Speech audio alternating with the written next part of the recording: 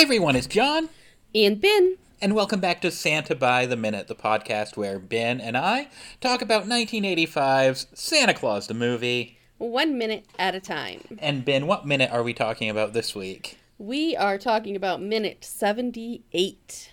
This is a very packed minute. It's going to be a lot of fun. Let's dive right into it. It's going to be a good minute, and next minute's going to be a good minute. So you're going to want to come back next week, too. And getting us right into the spirit of this minute, the very first thing we hear is Joe shouting, "Yo!" The real reindeer start moving while Santa enthusiastically yells, "All right, Santa! All right, listen! All right, everybody!" I don't think Santa says all the reindeer names in the traditional Santa way at any point in this movie. He doesn't do the on Dasher, on Dancer, on Prancer. No, he's still playing favorites all these years later with Donner and Blitzen. I know, they're the only ones that get their names said. The rest of them, forget about it. All right, everybody else. Donner, Blitzen, go boys! And the rest of you, do your thing, whatever. I mean, they are the lead reindeer. So the minute they start running, the rest of them will start going too. So next, Santa makes some noises. At first, I thought he was saying, like, go, go, go, or ho, ho, ho, and it's neither one of those. I've listened to it over and over again, and I can't decipher what Santa is saying. What do you think Santa is saying in that spot?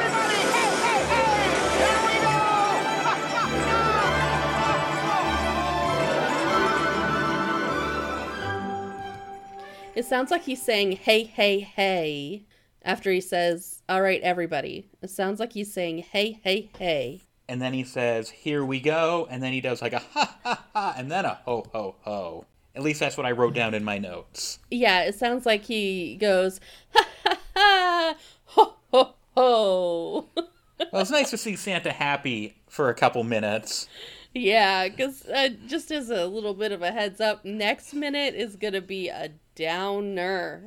He reverts back to mopey Santa. Way beyond mopey Santa. And we get another nice close-up look at that miniature sleigh. It is now cut from the real reindeer starting to move. And then when the sleigh takes off, we're getting a nice close-up look at the miniature sleigh and little animatronic doll Santa moving his arms up and down. And the little puppet reindeer moving their feet. Mm-hmm. The It's cut so between the two is amazing. Yeah, it's so seamless, even though now when you look at it closer like this, it's like, oh, that's the toy animatronic baby sleigh taking off into the air.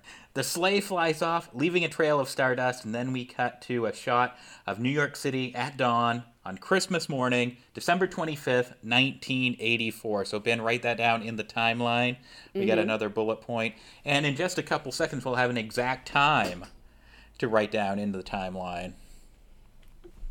Yeah, I think I already had this on the timeline because this was one of those, set points.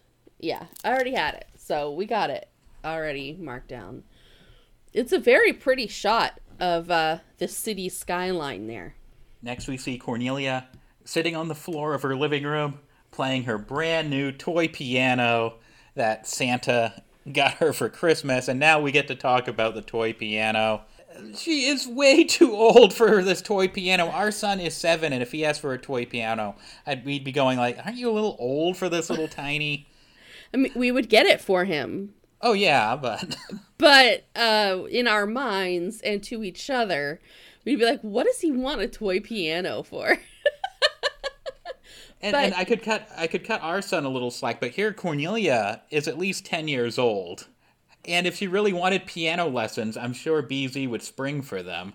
Well, actually, see right here in the book, it says that she had asked for a piano, and Miss Tucker had steadfastly refused to buy one for her, calling it a noise nuisance. So the next best thing for Cornelia was this toy piano. Because she wanted a piano, but Miss Tucker was like, I'm not dealing with that racket. And then Cornelia was like, oh yeah, I'm going to ask Santa. And Santa got it for her. You would think Miss Tucker would suggest, how about piano lessons instead? You can go over to some other old British nanny friend of mine and take piano lessons. Well, probably because they would make her practice when she wasn't at piano lessons. And I can kind of see where Miss Tucker is coming from, because if Cornelia is going to play a real piano, like she's playing this toy piano, I guess it might be a noise nuisance, because Cornelia is not playing any song or melody whatsoever. It's just like those little toy keys banging. So but in the book, she's supposed to be playing Jingle Bells. That does not sound like Jingle Bells. No. That's what she's supposedly playing in the book version. Now, we do have a little audio here of our interview almost a year ago now with us and Carrie K. Heim, and one of her biggest frustrations was she was not able to show off her toy piano skills in this very minute. We'll let her tell you all about this. I'm personally a little annoyed by that scene because I taught myself to play "Oh Christmas Tree" on that little toy piano, and that's what I was actually playing. And then they put in that like atonal, like bonk, bonk, bonk. Cornelia, she must be like 10 or 11 years old here. Like, you think she'd be a little old for this little rinky-dink? Well, plus my mom was also like, how are there not like 17 grand pianos in this rich man? So just on principle, you'd think. But we collectively behind the scenes decided that she was determined to be appreciative of the small things rather than take advantage of anything from the step uncle. So that's why she needed her own appropriate for a 5-year-old piano. Just so cute, just sitting there on the floor trying to hit this. Like by the time the takes were finished, I was playing it flawlessly. I like taught myself while filming how to play an actual Christmas Carol, and nothing they took it out. Oh man. I did have Jingle Bells with a question mark written in my notes, but then the more she keeps playing, it's like, this is no rhyme or reason to what she's playing. It's just noise. It's like ding, ding, ding, ding, ding, ding, ding, ding. Well, it sounded like she started to play Jingle Bells. It was like, do, do, do. But then Miss Tucker interrupted her asking about the Puce Pop. Yes, Miss Tucker is holding the patch Puce Pop towards Cornelia asking, but don't you want to try it? I certainly do not. Miss Tucker sits down and starts unwrapping the Puce Pop and says, well, it would be a shame to let it go to waste. At this point, Cornelia isn't even playing a song. No. Ben, what time does it say on the clock? I can't decipher it on my screen. But you can have an exact time in your timeline of when Miss Tucker consumed the Puce Pop on Christmas. So it looks like it says 10:45 a.m. I do have a note here saying the tree is even more terrifying in the daylight. It is, especially when you can see it so close behind Cornelia's face. You know, where it's like an up-close shot of her and the tree, and it's like, I would be afraid that thing is going to swallow me whole. It's like we've seen enough horror movies that there's probably a giant spider living in that tree, and there's probably like some former nanny or something. Do you mind if I take it? I don't care. Giving Miss Tucker the attitude, a little snarky. This is where the book picks up, and I need to read to you how the author of the book describes poor Miss Tucker. Oh no. Now I know that nannies are usually portrayed as like kind of like a nuisance, kind of not really a bad guy in the movies, but they're kind of like a pain to the kids, right? Well, Miss Tucker, no matter how strict she is, does not deserve this description. Oh no, I already feel sorry for Miss Tucker, and you haven't even read anything yet. Okay, you ready? Miss Tucker unwrapped the present with eager fingers, revealing the glittering puce lollipop within. Never a delicate eater, as her size and girth amply demonstrated. She pulled the whole lollipop from the stick in one bite and crunched it up with her strong, horse-like teeth, licking her lips. And then the magic began to happen with a vengeance. Like a hot air balloon in the Macy's parade, Miss Tucker began to drift up from the floor. Woo! She gasped, clenching her head in astonishment. She hovered in the middle of the room, halfway between the floor and the high ornamental ceiling. the Goodyear blimp incarnate. Oh my god! Comparing Miss Tucker to both a Macy's balloon and the Goodyear blimp. Uh-huh. That author really had it in for Miss Tucker. Like, Miss Tucker is not a big woman. No. At all. And even if she was, she did not deserve that type of a description. So we do see Miss Tucker take a fairly large bite out of this lollipop. Yeah. But she doesn't crunch it up with her horse-like teeth, because it looks very gelatinous, like a gummy. It does. See, the thing is, in the book, it also describes the Puce Pop, which I'll do in a minute. And it doesn't describe it the same way as the way she eats it. So I think there was a discrepancy there. And if you listen close enough, you can hear her kind of like smacking it. Like, that sort of noise. If you don't crunch. If you don't like the sound of people eating, you are not going to like that part of the movie. Because it is quite juicy.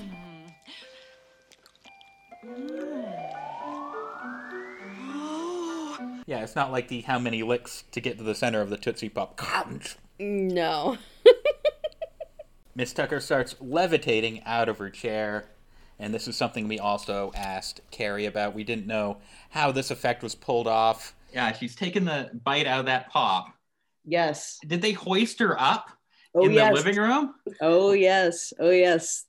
The wire system was in place. She went flying. So in that scene when the nanny takes a bite out of that Puce Pop, that does not look like a lollipop. It looks like it's gelatin or something. Do you have any memories of that? And did you get to taste one? I never tasted one. Oh. I never tasted one, and I can't even remember I can't remember if she said what it tasted like. I think they got sort of like a weird cherry flavor going on with it, if I recall correctly. I do remember it like falling apart, but they kind of made that work in the scene, and I thought that was kind of awesome. It was definitely a missed opportunity that these things weren't mass produced as a tie-in with the movie, selling them at gas stations and stuff. I think there may very well have been plans to sell everything at some point. It's just a matter of what went through and what didn't. Yeah, the packaging that they had for it was perfect. I mean, it would have fit on a shelf wonderfully. Right. But a little Elfmaid sticker in the corner. I know. Yeah, with a very small disclaimer, it does not actually make you fly. Right. On the bottom. Mm-hmm. Now, when Miss Tucker starts levitating, we hear it in a future minute. Probably next week we'll hear it too. Now, do you think it's just like movie sound effects, or do you think when you take a bite out of the pop and you start taking off the ground, start floating around, in real life, do you think it starts making the noise as you start lifting up? Because it happens to it happens to the basketball kid too, so that we see in just a couple seconds. So I have to assume that's what noise it makes when you start taking off. No, I don't believe that there's a sound in real life. I think that is just a sound effect that they love in this movie. You hear this noise a lot in this movie between all of the people flying during this lollipop scene, and you also hear that noise back at Santa's workshop quite a bit. So I think it's just a noise that they like. Oh, look at me! I feel just like Mary Poppins. No, it says, Cornelia stared in open disbelief as Miss Tucker began to flap her arms like wings, scooting across the room like a hen trying to stay airborne. But she doesn't do that in the movie. No, she moves a little more gracefully. She's not like flapping around wildly. She's like kind of doing the, like the Broadway Peter Pan. Yes. When they hoist whoever that actress was around the stage. So we can't let a reference to Mary Poppins. Every task you undertake becomes a piece of cake, a lark, a spree. It's very clear to see. Go by without taking a side tangent. Are you ready? I'm ready. So, of course, Mary Poppins, in case you didn't know, was the magical nanny from the book series by P.L. Travers, the first of which was published in 1934. And until I was looking it up on Wikipedia, I didn't know Travers had put out a Mary Poppins book as late as 1988. The film by Walt Disney with some of our favorites, Dick Van Dyke, of course, and Julie Andrews as Mary Poppins. That came out in 1964. Oh, it's a jolly holiday with Mary. Mary makes your heart so light. You haven't changed a bit, have you? That's probably the Mary Poppins everyone is familiar with. I don't know anyone who's ever read an actual Mary Poppins book. Do you? I don't think so. I mean, they could have, like our parents' generation, they could have read the books. And more recently, Emily Blunt starred as Mary Poppins in the 2018 sequel, Mary Poppins Returns, which we still haven't seen yet. No. We're going to have to fire up the Disney Plus one of these nights and watch Mary Poppins Returns. P.L. Travers, the author, famously hated the Disney movie. And of course, Disney themselves made that very Disney-fied version of events in Saving Mr. Banks. Remember that movie with Tom Hanks as Walt Disney? Yes, I do. I liked that movie, actually. Yeah, Disney kind of took some liberties with the events. I have this little trivia tidbit. I saved it on my notepad here on the desktop. Let me read this to you. During the premiere, Travers covered her face, rolled her eyes, and wept. And it says, Travers did weep during the film, and she later wrote, tears ran on my cheeks because it was all so distorted. I was so shocked that I felt I would never write, let alone smile again. Remember at the end of the Disney movie Saving Mr. Banks, she's in tears, but it's because she's remembering the good times with her dad and won over by that Disney magic. Well, I mean, it wouldn't really look very good for Disney if it went the way it did in real life. At the end of the film, she immediately went up to Walt Disney and demanded the entire Jolly Holiday animation segment to be cut out completely. Walt responded, Pamela, that ship has sailed, and they never talked or spoke to each other again. I hate to say it, but it doesn't surprise me. I mean, I think the Jolly Holiday thing was one of my favorites out of the whole entire movie. But, I'm sorry, Pamela, but it was good the way it was, all right? So, yeah, if this movie had been more popular, can you imagine, like, after John Lithgow passes on, if the Sulkans or whoever in the Sulcan Empire controlled this movie made Saving BZ, and John Lithgow's, like, weeping at how beautiful his performance is and saying it's the greatest movie ever. When you know he couldn't stand it? Yes, exactly. Now, I have to assume that in this universe, Mary Poppins is a book or movie character and not a real flying nanny. What would you say? I would think so. I mean, I know we are in a universe where Santa Claus is existing and flying around the skies. I didn't know if maybe nannies believed in a real Mary Poppins who exists and is flying around, because we've also established that fairies exist in this movie universe. So yeah, I didn't think it was too far of a stretch to say that Mary Poppins also existed as a real character. Mm-hmm. But you think she's referring to the book? I would imagine, yes. Mm-hmm. I wonder if Miss Tucker enjoyed the Disney movie or only read the books. I probably only read the books. And we finally see it in all its glory, the movie prop that I would love to hang in our living room. That beautiful painting, that portrait of BZ hanging over the mantle. We finally get to see it in all its glory as Miss Tucker is floating gracefully around the living room. Yes, we would definitely love to have that. We would put that in a spot of honor, and everyone would come into our house and go, "Who's that?" And you're like, "Oh, well, that's Uncle BZ." I hope that painting exists, and I hope John Lithgow has it hung someplace. He has it in his basement in storage. I don't want that thing. No, I want him to have a giant picture of himself smoking a cigar. That he's just conveniently forgotten it's from a movie that he doesn't like. Cornelia is very amused at the sight of Miss Tucker floating around. She covers her mouth in glee, and then in a close-up is looking up at the ceiling laughing. And do you notice she does not have her retainer? Oh, I didn't notice that, but I should have, because we talked about that earlier. Yeah, because it signifies it's a year later that she does not need her retainer anymore. And since this is during the day and things are more well lit in this living room, we do get a better look at a few of those ornaments on the horror tree. Yeah, I have written down a silver dog sitting I have disco ball. I see a swan, and I wrote off-brand Snoopy. I don't think that's supposed to be a Snoopy. No, it looks more like a little pug dog of some sort. The more I look at it. I think we had made a reference to that earlier where we thought it was like an astronaut dog. Yeah, I think we have, because I know we've seen the disco ball before. And, these are all the same exact decorations that were on this tree last year, just the tree is on the other side of the living room. Before we move on to the next scene, so in the book, it's a little bit hard to follow because 78 and 79 are entangled together in the book. It's not in the same exact order. Okay. So some of the lollipop scenes in the movie are on minute 79, but in the book they're in minute 78, so I kind of have to go back and forth.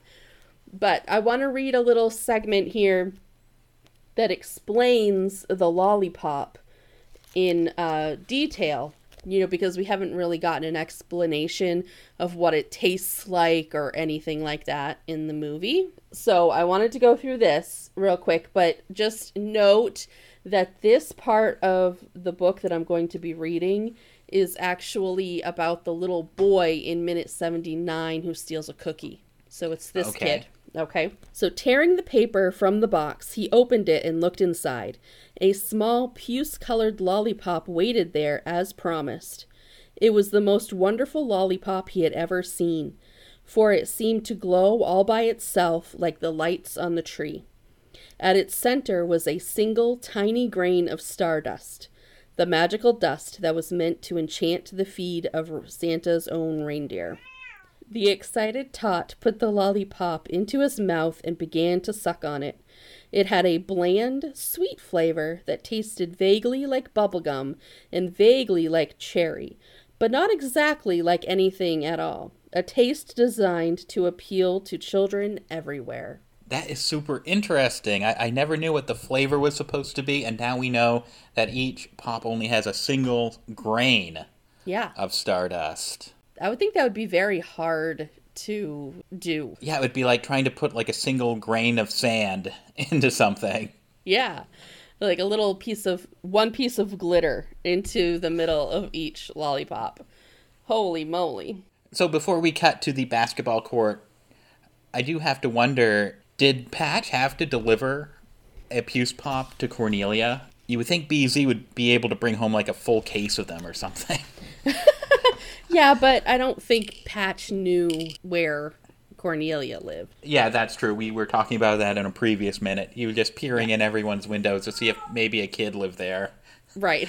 That's what we're thinking happened. Next, at an outdoor basketball court, we see two men playing basketball. A young boy is off on the sidelines, standing, eating his Puce Pop while he is watching this basketball game going. It's like a one-on-one between these two guys. I did originally have teens written down, but one of these guys clearly has a beard, so I had to change my notes. So it's two men. Yes. Yeah. I thought they were like, oh, these are the big kids. It's like, whoa, that's a really old kid. That's a big kid, all right. One of the basketball players knocks the ball out of bounds towards the kid. The kid gets a hold of the ball and starts running on the court. He starts dribbling the ball, jumps into the air. That's where our minute ends, but that's not where our episode ends, because the walls of this basketball court are covered in the most hilarious G-rated graffiti we've ever seen. And some of this graffiti is actual markers for the set. Really? So there are markers here. And there are 3 that I know of that I will show to you or explain to you for those of you listening. If you see the shot when it first opens up and you see the little kid standing behind the guy with the red shirt and the gray tank top over it. Okay. All right.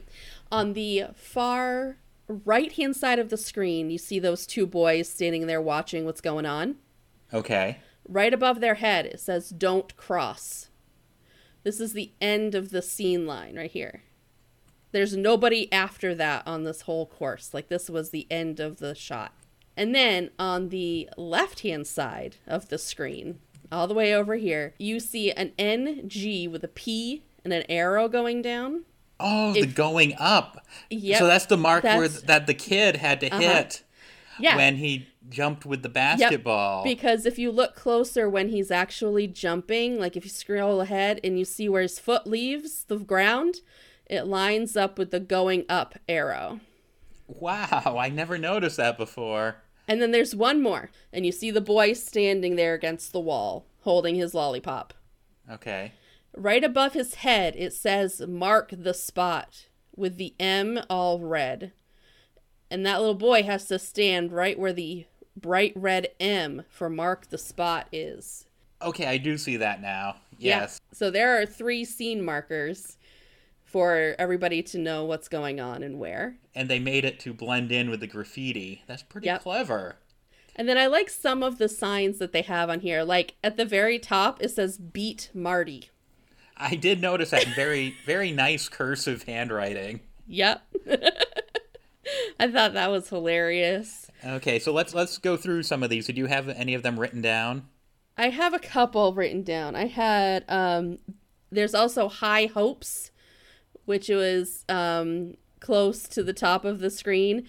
Now, that could be taken many ways, but I'm going to assume in this particular one is talking about how this little boy wants to play with these guys, and then he gets this lollipop and he can finally go high enough to do that. Then there's Smucker's Delight or Smacker's Delight. Yeah, I can't tell if it's a U or an A.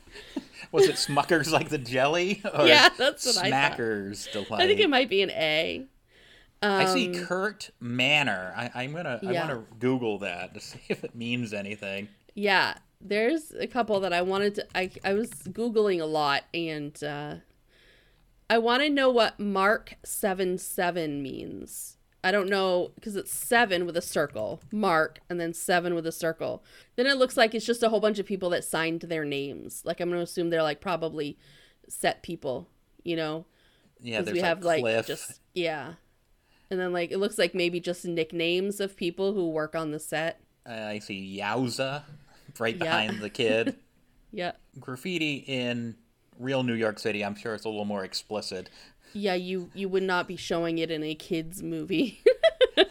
There's Taffy Madras. Yeah.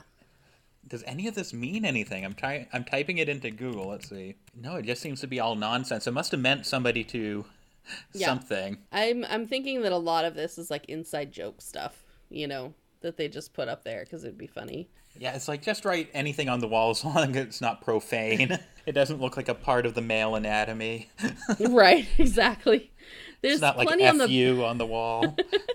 There's a lot on the back wall too, but it's a lot harder to make out. But we got Toto. Here's another one that ties in with Beat Marty. It says Marty is Lord. Yeah, I saw that too. We have Marty is Lord. We have Shark. Have a nice ch. I don't know.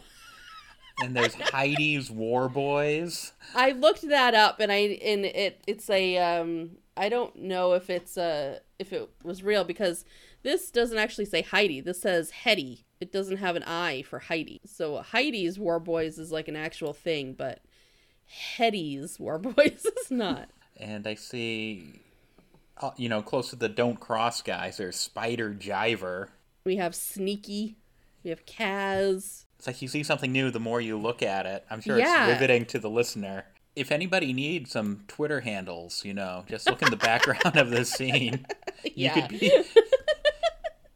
You could be Taffy Madras or Spider Jiver. Or Chico Jetez.